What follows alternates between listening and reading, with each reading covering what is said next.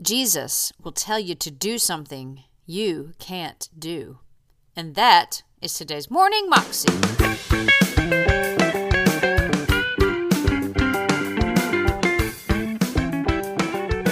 Welcome to the Morning Moxie Show. I am your host, Alicia Sharp, and today we have part 3 of a message by Christine Caine about getting up off of your mat and walking. Here's Christine. But we are magnifying our issue. We are congregating around our issue. And Jesus is like, do you know what I did for you? And the day I began to talk more about what Jesus did for me at Calvary than what those abusers did to me 45 years ago is the day I could get off the mat and walk. But see, a lot of us, we're still on this mat because we're going around that same old mountain again. And we're talking again about how I didn't have a great start in life, what they did to me, where I grew up, what was taken from me, and we just keep going and going and going. Same old circles, same old conversations. And all we talk about is what everyone else did or didn't do. And Jesus is like, would it be okay if you talked a bit about what I did? Because if you understood what I did, you'd know who I was. And if you knew who I was, you're more likely to get up off that mat and start walking into the future and the destiny and the purpose that I have for you. But we lie there because we're like, I've just got to ask someone to know who on earth is worth 38 years of your life? I don't know what they did to you. I'm not minimizing it. But they're not worth 38 years of your life. They're not worth you lying on that mat for 38 years. I'm 52 years old this year, and I was abused for 12 years. Nothing will ever change that. You need to understand the blood of Jesus does not give you amnesia. But what it does give you is a life beyond your past. And here is the deal.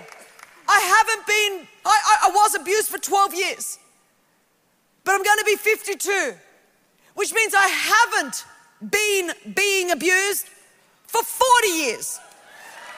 So why am I going to allow 12 years to define my whole life? Make what Jesus did for you bigger than what anybody else did to you. You've got to make it bigger. Jesus challenged that man. He didn't accommodate him. Jesus challenged that man. He did not sit down with him and wallow in the misery. He did not rehash. Why are you on the mat? What brought you there? Who dumped you there? Who didn't put you in? Let's talk about it again. No. He just said to him, do you want to be healed? Some of you, the greatest gift of friendship you can give to someone in your group is instead of enabling and listening yet again, you need to turn around and speak the truth in love. Do you want to be healed? Is the question that we need to ask a generation. To ask a generation, do you want to be healed? Because it is possible. I'm a trophy of the grace of God, but this is called the normal Christian life. See, some of us clap like Christine. Oh man, look at her. She was abused. There would be no A21. There would be no Propel. We wouldn't be rescuing slaves in 15 cities, in 13 countries around the world. There wouldn't be hundreds of thousands of women being mobilized and empowered if I was still on the mat. There are other people on the other side of your obedience that are depending on you getting up. It's not just about you. The devil wants you on the mat, not just for you. I wish I could get this into a generation. It's not only about you. You can lie on the mat and know that Jesus loves you and you're going to go to heaven. But what about the multitudes on the other side of your obedience that could find healing and wholeness? And there is a spirit that is telling a generation to sit on the mat. There is a spirit that's telling a generation to Instagram about your mat. There's a spirit telling a generation, put different filters on different days of your mat from different angles and different colors. Let's pimp up your mat and let's make the hero the mat rather than the master that says, get up off that mat and start walking.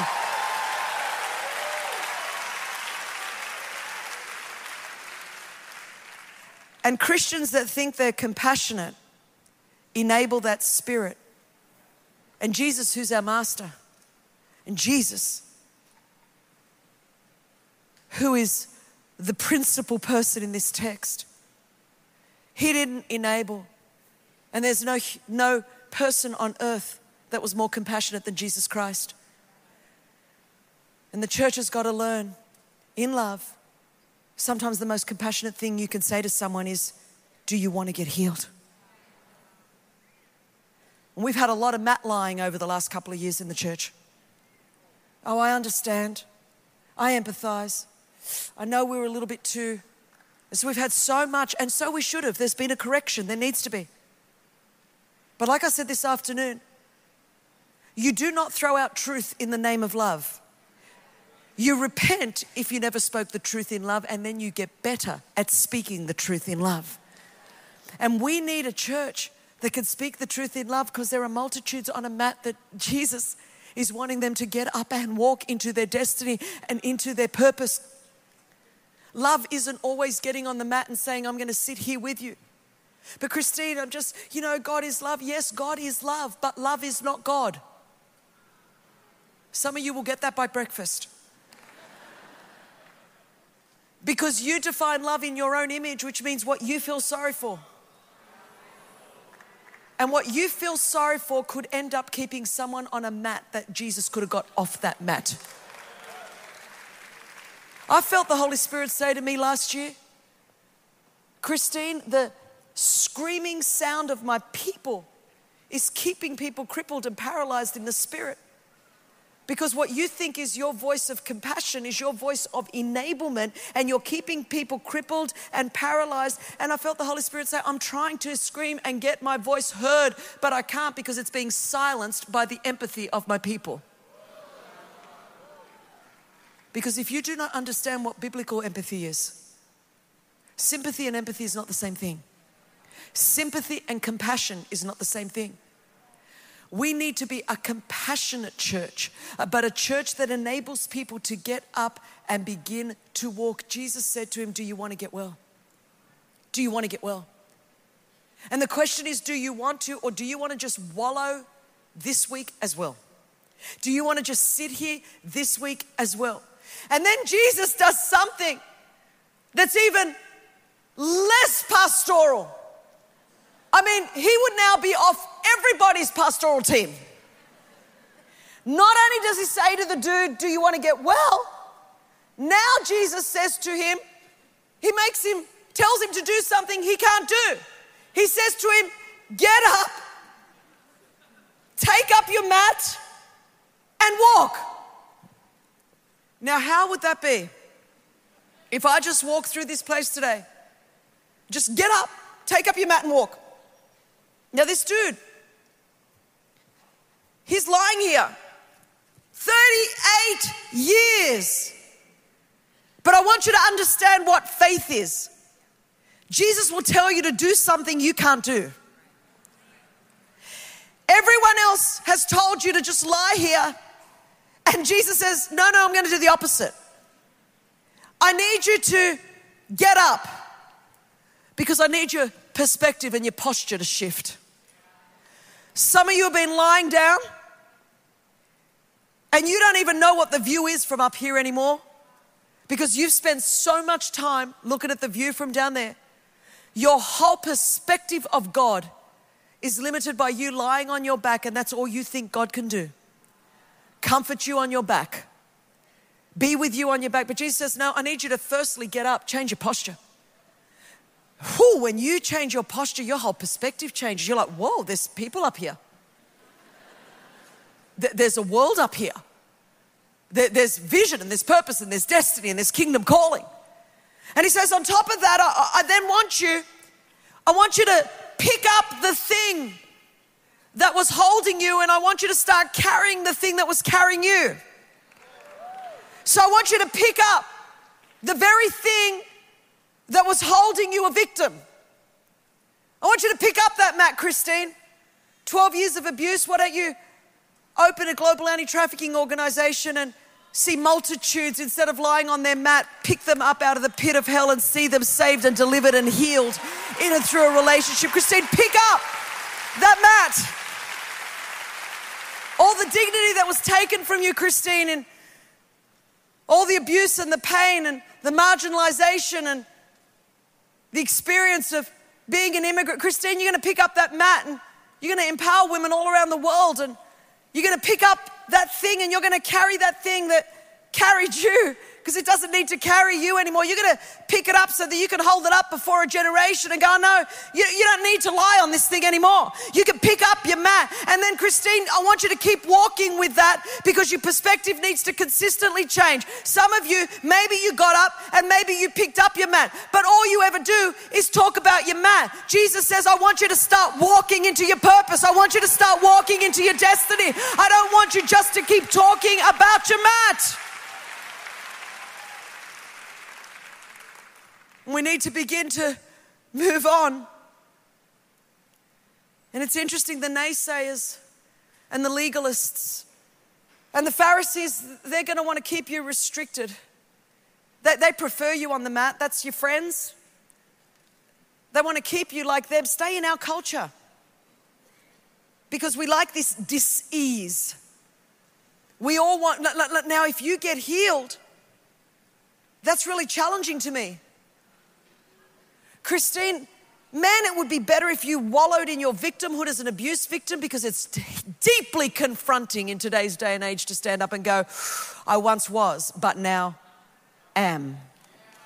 Oh no, a generation doesn't like that. I once was blind, but now I see.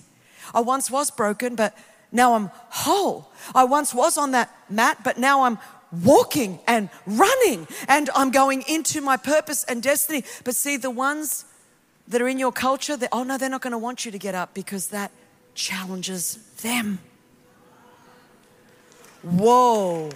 Don't stand up and tell anyone that you're really healed, because then I'm not going to have an excuse. Whoa, you got over that brokenness and you got over that emotional, oh no. Because now I'm going to have less people that are going to listen to me complain on the mat. No. It's almost like the enemy has blinded people. No, don't hold up trophies of the grace of God, because we wouldn't want anyone to feel uncomfortable. I know Jesus healed them, but he might not heal you.